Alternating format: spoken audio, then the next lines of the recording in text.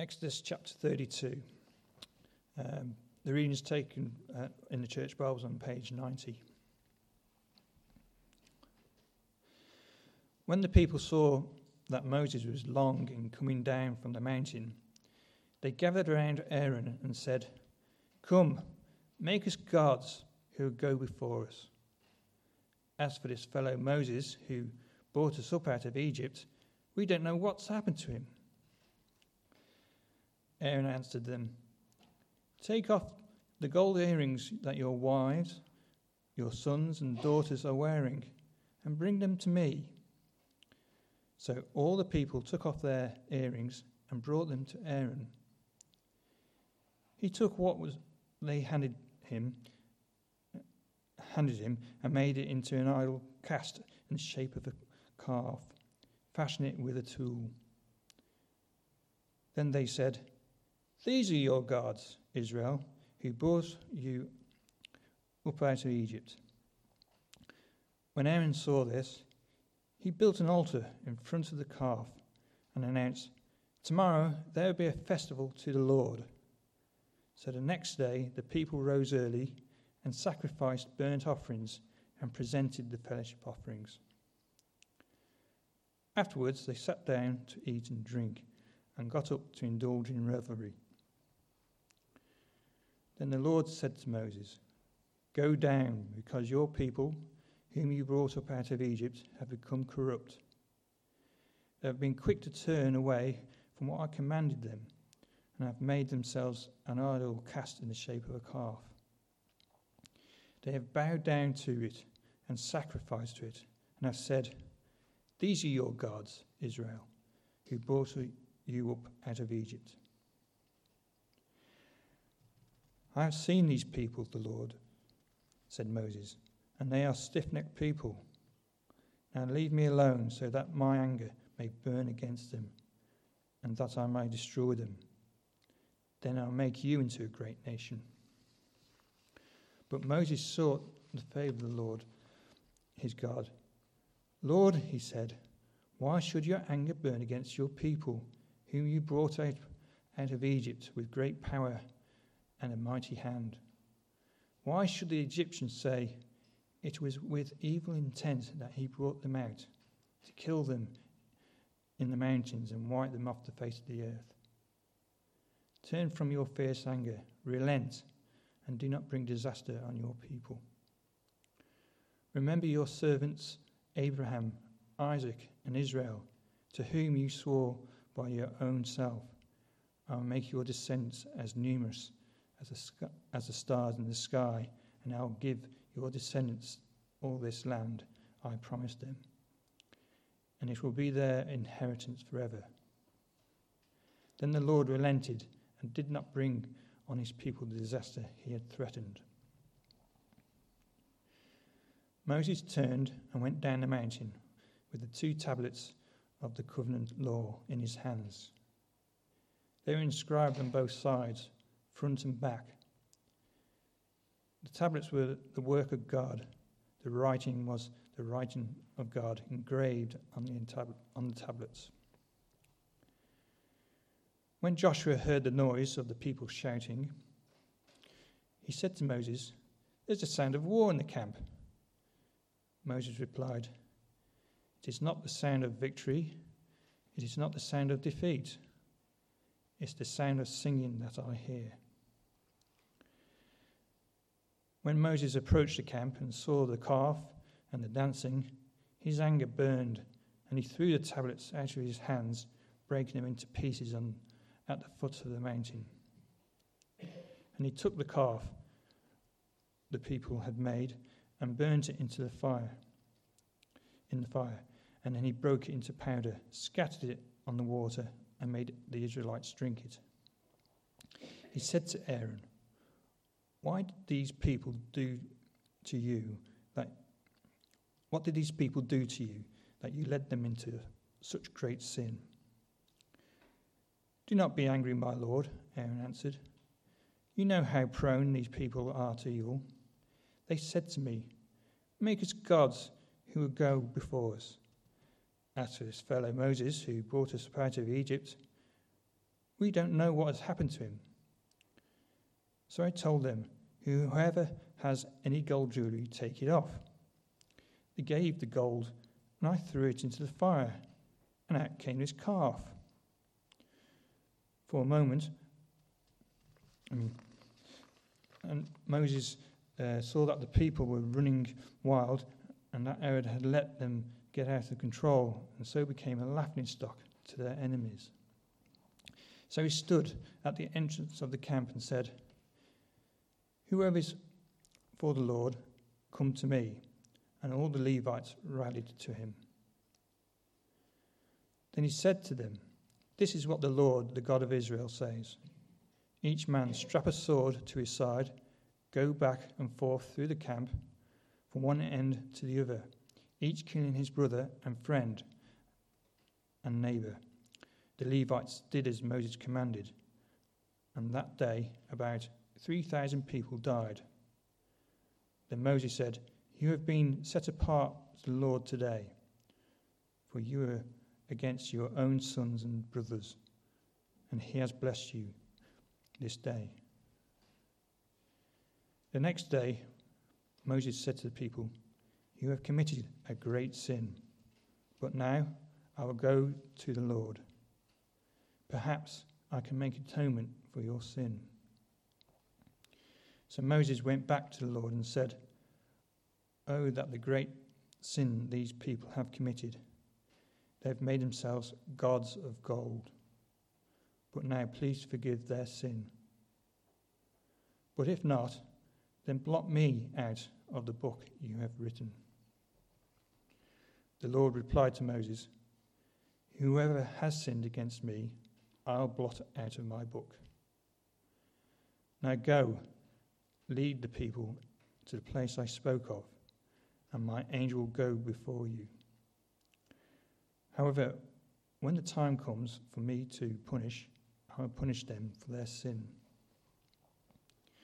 And the Lord struck the people with a plague because of what they did with the calf Aaron had made. I'm going to start off with a stupidly obvious statement, but an important one, I think, and that's that Exodus chapter 32 follows Exodus chapter 31. Now, I can see the looks of amazement on your faces.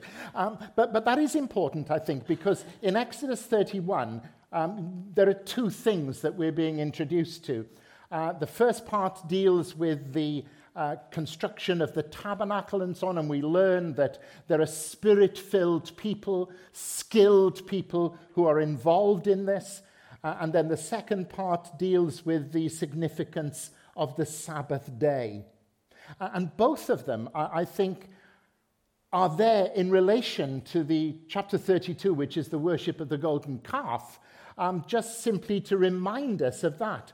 Walter Kaiser, who knows a thing or two about the Old Testament, says this: their appearance at this point in the text deliberately contrasts the authorized worship of God set forth in the tabernacle instructions, etc., with the fabricated human worship of the golden calf. And I think he's absolutely right. That is what's happening here. It's a huge passage, Exodus 32, and if I can just apologize that isn't the authorized PowerPoint background. I couldn't find it, so I've got another one. Just to let you know where we're going, the danger in delays, pagan worship, the wrath of God, and Aaron and Moses. So, the danger in delays. We're not good, are we, as human beings, at coping with delay? I can not imagine that any of us have not been in one of those endless queues of traffic, maybe on a motorway or on a country road or something. You can't see the front of the queue, you can't see the back of the queue, and somewhere along the way, somebody decides that the best thing to do now is to lean on the horn, as if that somehow is going to change the situation. And they blast the horn as if to say, come on, move. Well, nobody's moving for whatever reason because nobody can move. The thing is gridlocked. It's all kind of locked in together. But we do have that tendency. We live in an age of instant gratification. We want things done. We want them done now.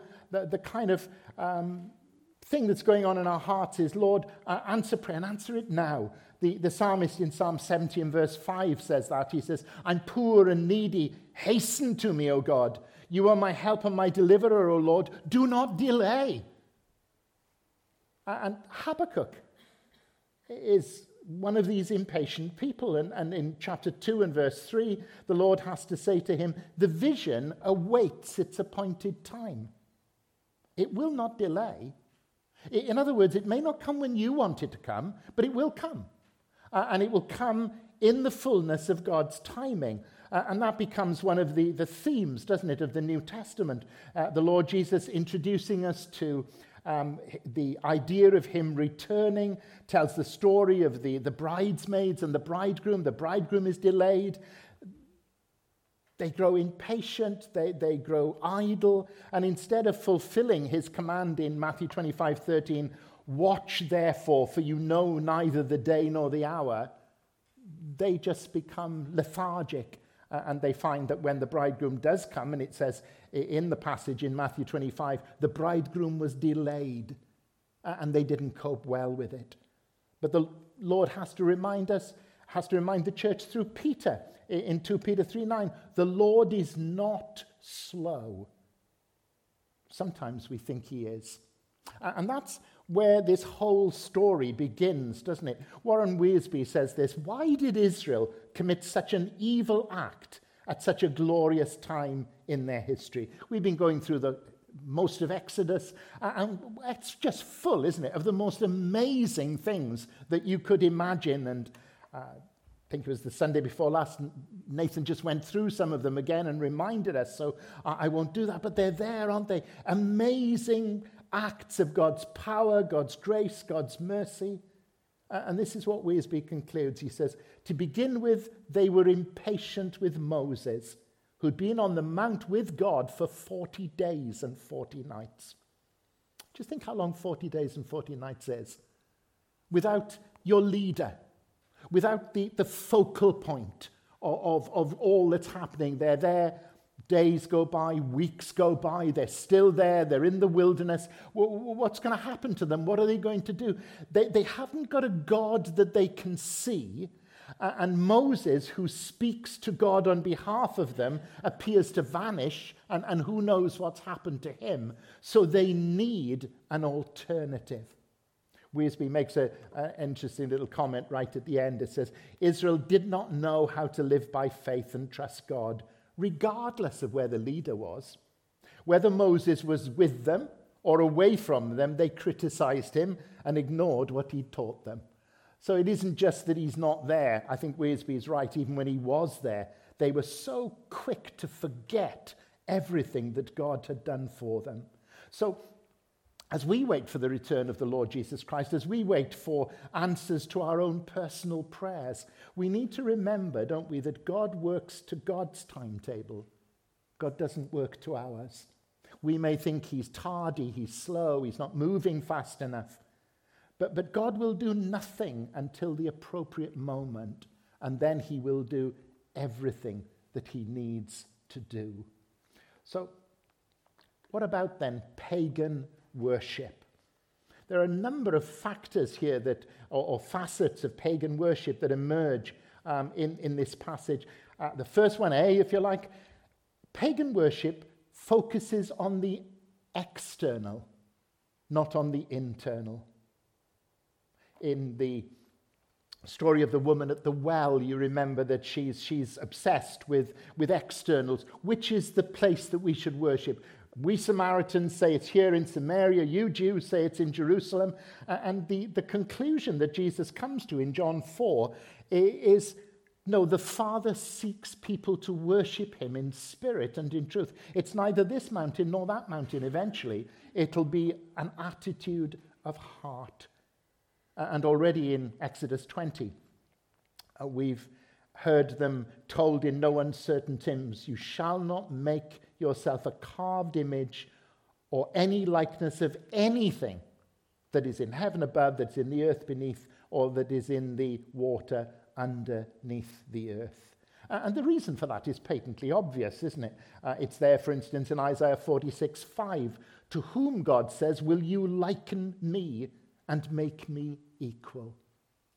Whatever symbol they choose, whatever form they want to make God into, it's going to be lacking, isn't it? They've chosen here a golden calf, a bull, if you like, presumably because that speaks of virility and it speaks of power and of strength, and they're certainly going to need that as they go into the promised land where the Canaanites and all the others are, and the Anakim, the giants are there. There are people like Goliath all over the place. They're going to need a strong God. But how does a bull show you that God is compassionate, or that God is holy, or that God is just, or that God is merciful, or any of the other characteristics of God? It doesn't, does it? There is one image of God that is permissible in Scripture. Colossians 1:15, he, that is the Lord Jesus Christ, is the image of the invisible God. And Jesus rocks them on their heels, doesn't he, in the upper room, when he simply says to them, if you've seen me, you've seen the Father. But the interesting thing is, John records those words, and John has quite a lengthy gospel, as you know. But nowhere in that gospel does he give us any indication of what Jesus looked like. Neither does Matthew, neither does Mark, neither does Luke.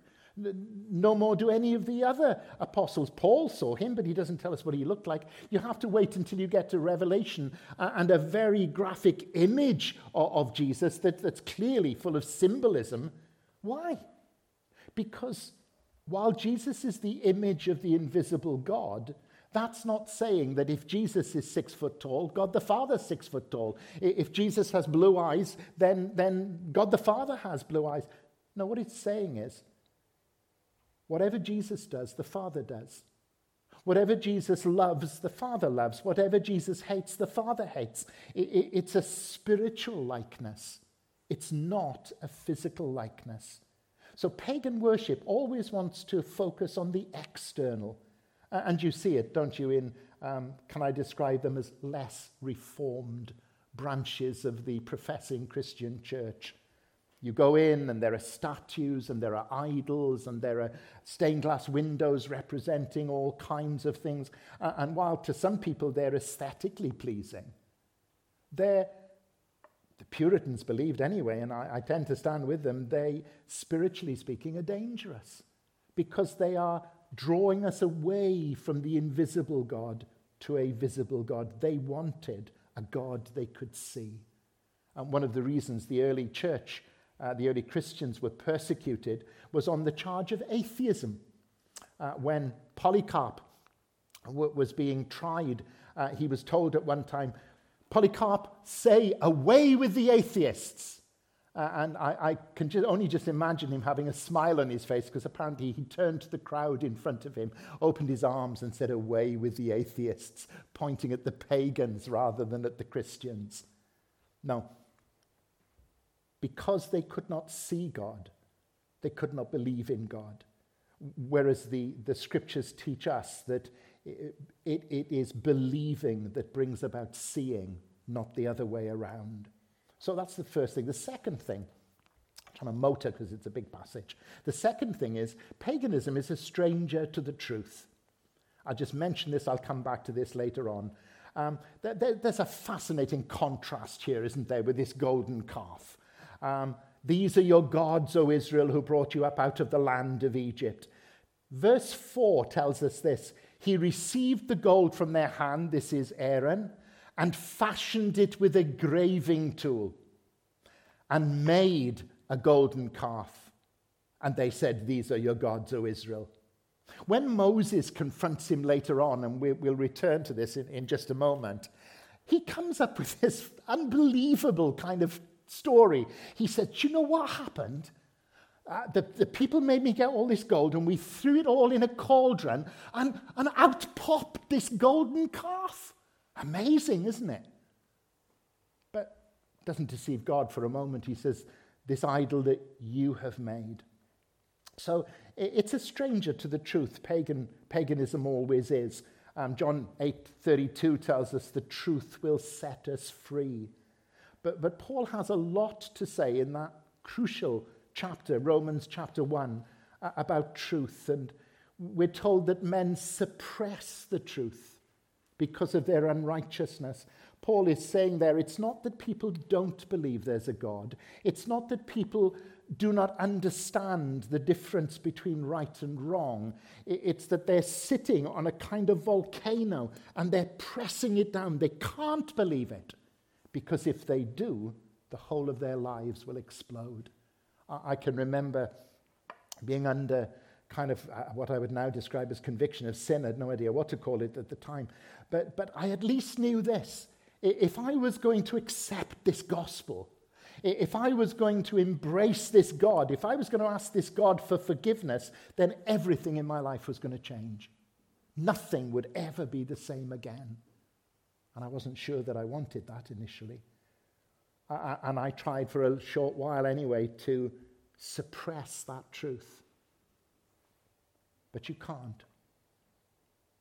Later on in Romans 1, Paul says they exchanged the truth about God for a lie and worshipped and served the creature rather than the creator. And we see that at the moment, don't we, with the worship of creation, the earth, Mother Earth, being elevated to some position where it's almost a deity.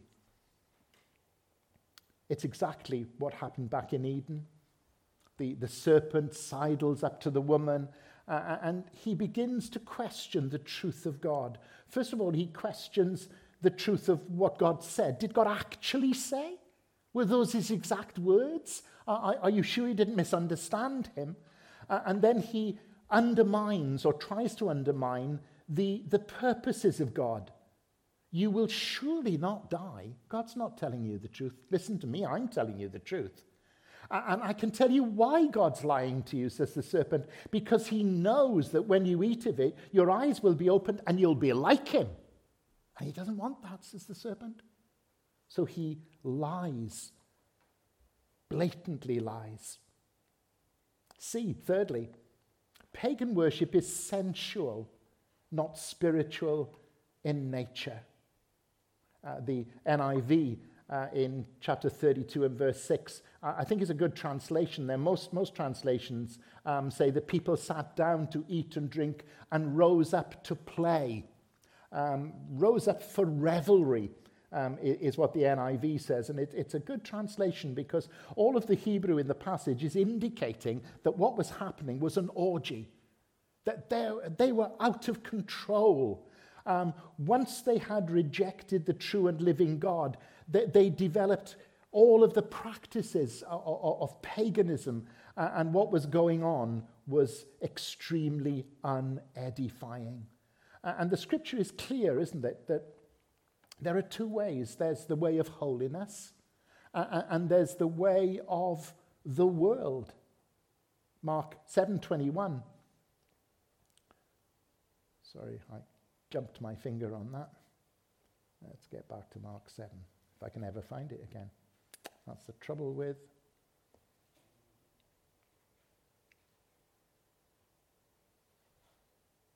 Mark 7:21. For from within the heart of man come evil thoughts, sexual immorality, theft, murder, adultery, coveting, wickedness, deceit, sensuality, envy, slander, pride, foolishness. All these evil things come from within and they defile a person. The law of God restrains, the Spirit of God restrains those things that Paul collects together and calls them the works of the flesh.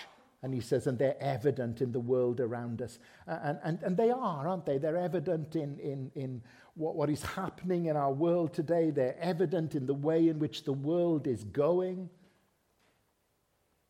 Peter talks about people living in sensuality, passions, drunkenness, orgies, drinking parties, and lawless idolatry. It's nothing new, is it? In the book of Esther, the Queen Vashti loses her throne because the king, Artaxerxes, has become drunk and he wants to parade her for his nobles, and she refuses.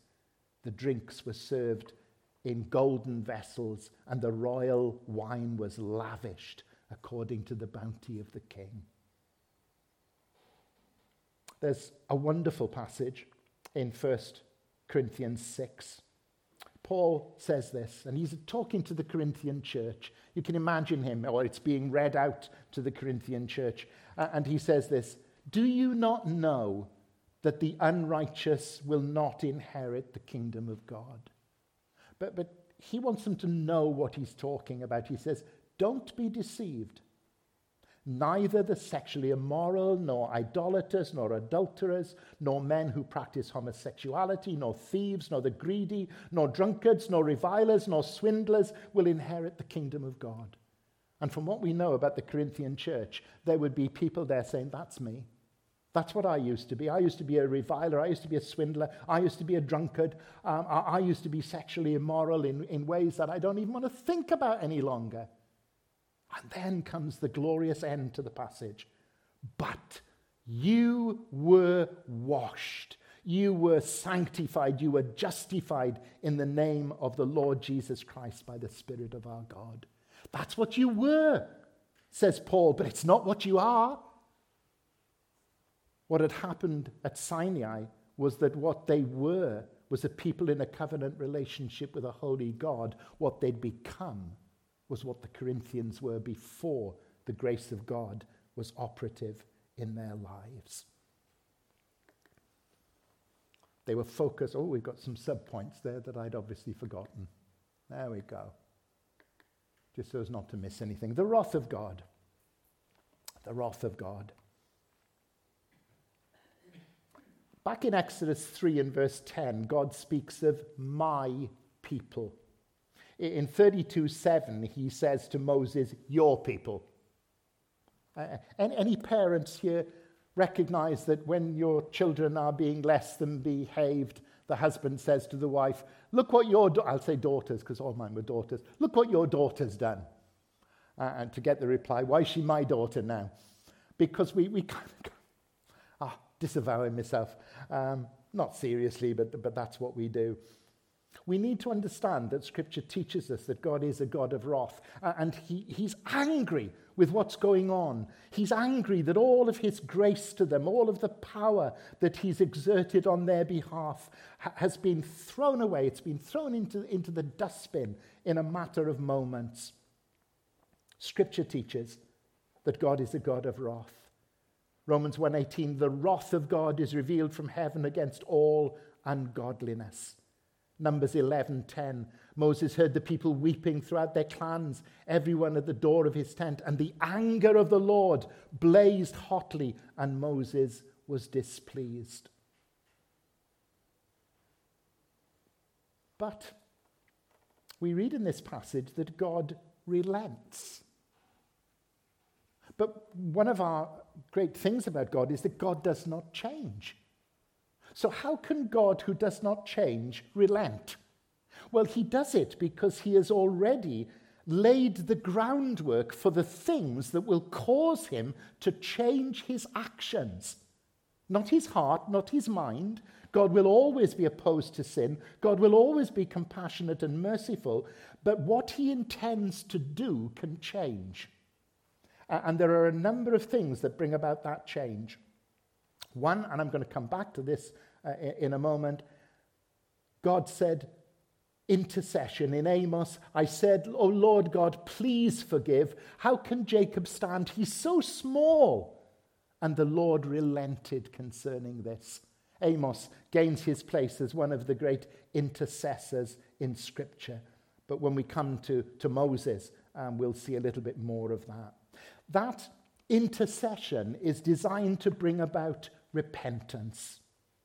Jeremiah 18:8, God says, "And if that nation concerning which I have spoken turns from its evil, I will relent of the disaster that I intended to do to them." He calls on his people to intercede, and he calls on the sinful people to repent. And the promise is, if you do, I will change what I intended to do. We've got the most famous story of all, haven't we, in the Bible?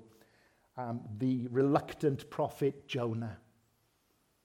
Now, Jonah does not have the same love for the Ninevites that God does he? And when God says to him, go to Nineveh and tell them, yet 40 days and I will destroy you. In the back of his mind, Jonah thinks, I know what's going to happen. I'm going to go there, I'm going to preach death and destruction, and then instead of me being able to sit on a hill and gleefully watch it happen, what if they repent? What if they believe? And so he heads off in the opposite direction, and you'll know the story, how God gets him there in the end. And he goes, and his message is minimal, isn't it? He goes through the city and he says, you're all going to die. You're all going to die. And nowhere along the way he says, but God is a God of mercy. God is a God of grace. If you repent, if you believe. No, it's just 40 days' time and you're all finished. And of course, that threat brings one of the greatest kind of repentances that are recorded in Scripture, starting with the king, right the way down to the least of the people. And there we find Jonah sitting under his gourd, sulking, because he said, I knew this was going to happen. This is why I didn't want to come in the first place. But God ordains that repentance brings forgiveness. And it's on two grounds. Two grounds. One is compassion. Our God is a compassionate God, more compassionate than we can possibly imagine. Verse 26, for the Lord will vindicate his people and have compassion on his servants when he sees that their power is gone and there is none remaining, bond or free. But also, and we'll pick this up again when we look at Moses, his covenant promises. Psalm 106:45, for their sake he remembered his covenant and relented according to the abundance of his steadfast love. Interestingly, Nehemiah refers back to Exodus 32 in chapter 9. And he says this, he's talking about the people of Moses' day, of the period we're looking at. They refused to obey and were not mindful of the wonders that he performed among them. But they stiffened their neck and appointed a leader to return to their slavery in Egypt. But you are a God ready to forgive, gracious and merciful, slow to anger, and abounding in steadfast love, and did not forsake them. Even when they made themselves a golden calf and said, this is your God who brought you out of Egypt, and had committed great blasphemies in your great mercies, you did not forsake them in the wilderness. The pillar of cloud to lead them in the way did not depart from them by day, nor the pillar of fire by night to lighten them by the way by which they should go. What an amazing truth to grab hold of. Can people be more wicked than Israel was at this moment? Can they be less mindful of all that God has done for them? That they commit, as Nehemiah says, they commit blasphemies. And yet God is still the God of compassion, the God of mercy, the God who wants to forgive. That should drive us to our knees as intercessors, shouldn't it? What a God we have. What a God we can come and pray to for our family and our friends and our neighbors and our nation and our world that seems to be so far from God and under the wrath and the judgment of God. But God says, I'm a God of mercy. I'm a God of grace. Two character studies to end, Aaron and Moses. Aaron, well, he's a true son of Adam, isn't he? We've already seen it. He follows Adam and Eve exactly Exodus 32, 22 to 23. Let not the anger of my Lord burn hot. He's talking to Moses. You know the people that they're set on evil. Not me. I wasn't set on evil. They were. They said to me, make us gods to go before us. And they didn't know where you were. Not me. Just as Adam, immediately after sin, said, the woman you gave me, she gave me, and I ate. Secondly, as we've already seen, he's a consummate liar. I mean, that is the most feeble story you've ever heard, isn't it? I chucked it in the pot and out jumped the calf. But, I mean, that's really trying it on, isn't it? But that's what he says. And no, God says, no, you made it. You made it. He's a failed leader. Verse 25. When Moses saw that the people had broken loose, brackets, for Aaron had let them break loose to the derision of their enemies. Aaron was in charge.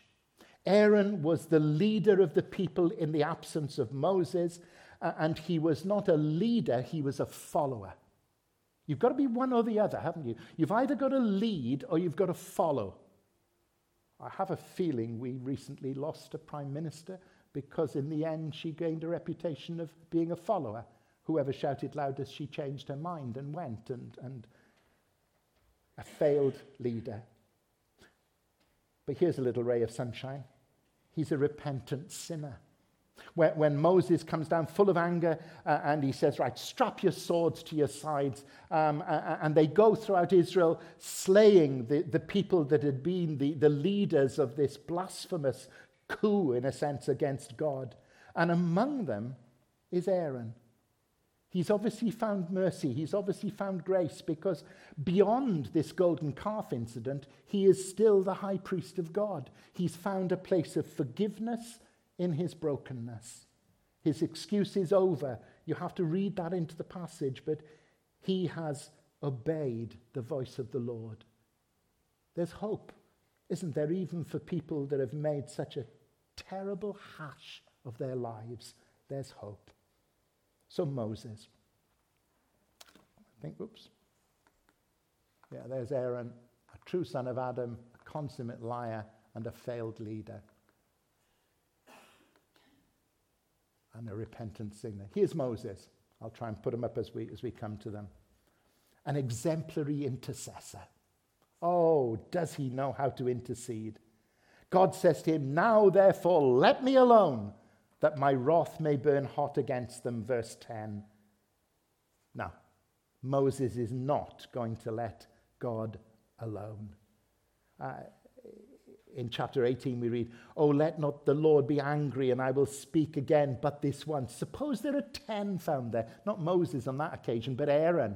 And he's pleading and he's saying, I know I'm pushing it, Lord, but I'm just going to come back with one more request. And Moses does not let God alone. He has answers for everything that God brings forward. And of course, it's God that's testing him. And he passes that test with flying colors. He refuses. No. He's a man of righteous indignation because he complains just as God does. He's angry with the people.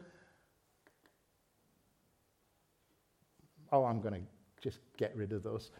They're not in the same order as my notes. I don't know why, but they're not. So he doesn't let God alone. He refuses an unrepeatable honor. God tempts him, if I can use that word, but God tests him, because God tempts no one to sin. But this wouldn't have been sin. But God tests him and says, I've got an offer for you, Moses. How would you like that the future generations no longer talk about me as the God of Abraham, the God of Isaac, and the God of Jacob? What if they now call me the God of Moses? Let me wipe these people out, and we'll start again, fresh slate, with a new people, the people of Moses. Boy, that's tempting, isn't it? No, Moses says no. He reminds God of his own glory.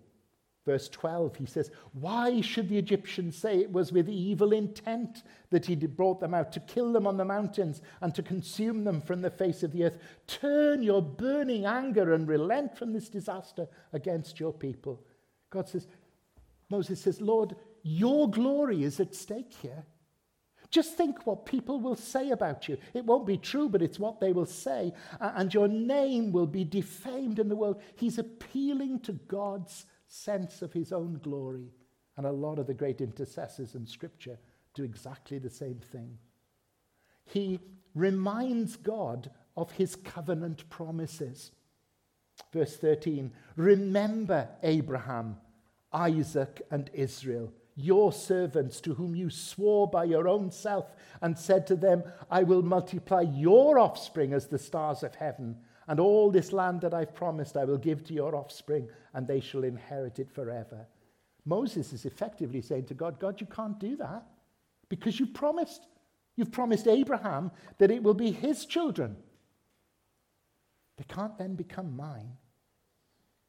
And then the most remarkable thing of all, Moses, in verse 30, says to the people, you've sinned a great sin, and now I will go to the Lord.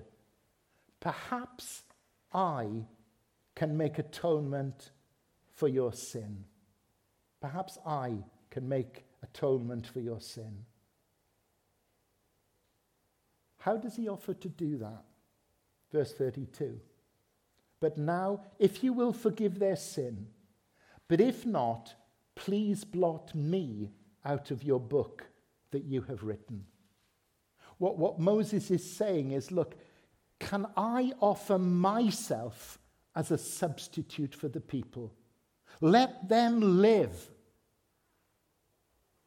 Pour out your wrath and anger upon me. That's an amazing prayer, isn't it? It's only matched, I think, anywhere in Scripture by Paul in Romans 9, where he says, I'm speaking the truth in Christ. I'm not lying. My conscience bears me witness in the Holy Spirit that I have great sorrow and unceasing anguish in my heart.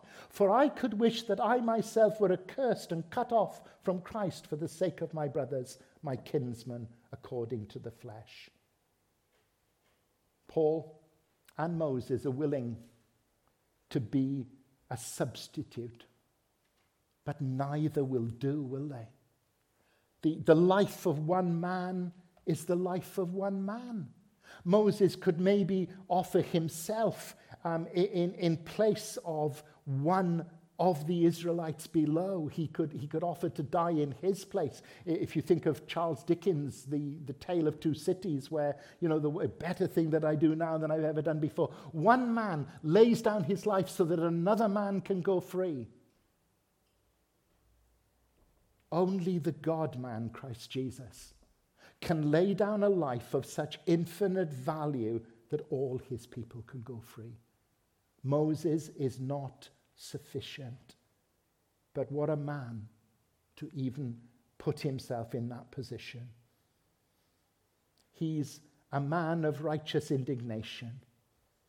His anger burns hot, and when he comes down from the mountain, he throws the tablets out of his hand. It's interesting, isn't it, the little detail in Exodus 32, that the tablets, there was something unique about them. All children's storybooks, wrong. They were written on both sides, not 5 under each arm like you see them, but written on both sides. They were unique. They were written by the very finger of God himself. There were a replica set made later on, carved by Moses. And as he comes down and he throws those tablets down and breaks them, he's effectively saying to the people, you have broken covenant with God. The covenant of Sinai was obey the law and live, and you've broken the law, and you'll die. He's a decisive, selfless leader. Moses stood in the gate of the camp and said, who's on the Lord's side? Come to me. And the sons of Levi gathered around him, and he said to them, thus says the Lord God of Israel, put your sword on your side, each of you, and go to and fro from gate to gate throughout the camp. He knows that even though God may forgive this people and have a future for this people, there is a justice that needs to be wrought, and he, just like God, is angry at the sin that he sees around him. The idolatrous calf was a symbol that they had fallen so very, very far from God. And if you hold out any hope that, well, that'll have certainly taught them a lesson, won't it? You know, all these people slain, having to have this calf ground down into dust and then being forced to drink from it, that'll teach them a lesson. No. When the kingdom breaks into two, and there's the northern kingdom of Israel and the southern kingdom of Judah, the northern kingdom is worried. People will still keep going down to Jerusalem to worship there. So what do? They build golden calves for the people to worship and say, these are your gods, Israel. These are your gods. Sinful humans don't tend to learn their lessons. But if you're going to take anything away from tonight, that's not what I'd want you to take away. I'd want you to take away the center part. That we have a God more willing to forgive than we can possibly imagine. A God whose heart aches for his people, and a God who has laid out a way in which his wrath and his anger can be turned aside. And he calls upon his people to pray. And to pray in such a way that he will remember his covenant and he will relent when people repent. There is repentance to be found for the most hardened of sinners. Aaron found it. The people of Nineveh in Jonah's day found it. And we need to believe that our friends and our relatives and our family who don't know Christ yet, they can find it too. Let's pray together. Our Father and our God, we thank you for your word. Oh, how precious it is to us.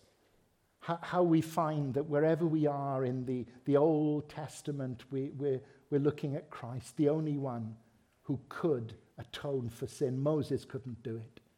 Paul couldn't do it. But Christ not only could, but would. Thank you that he came to keep the covenant that had been made with you, the covenant between God the Father and God the Son. He came saying, behold, in the volume of the book it is written, I come to do your will, O God. He bowed to that will in Gethsemane. He bowed to that will on Calvary. And you raised him from the dead as our victorious, atoning Savior. Thank you, Father. Amen.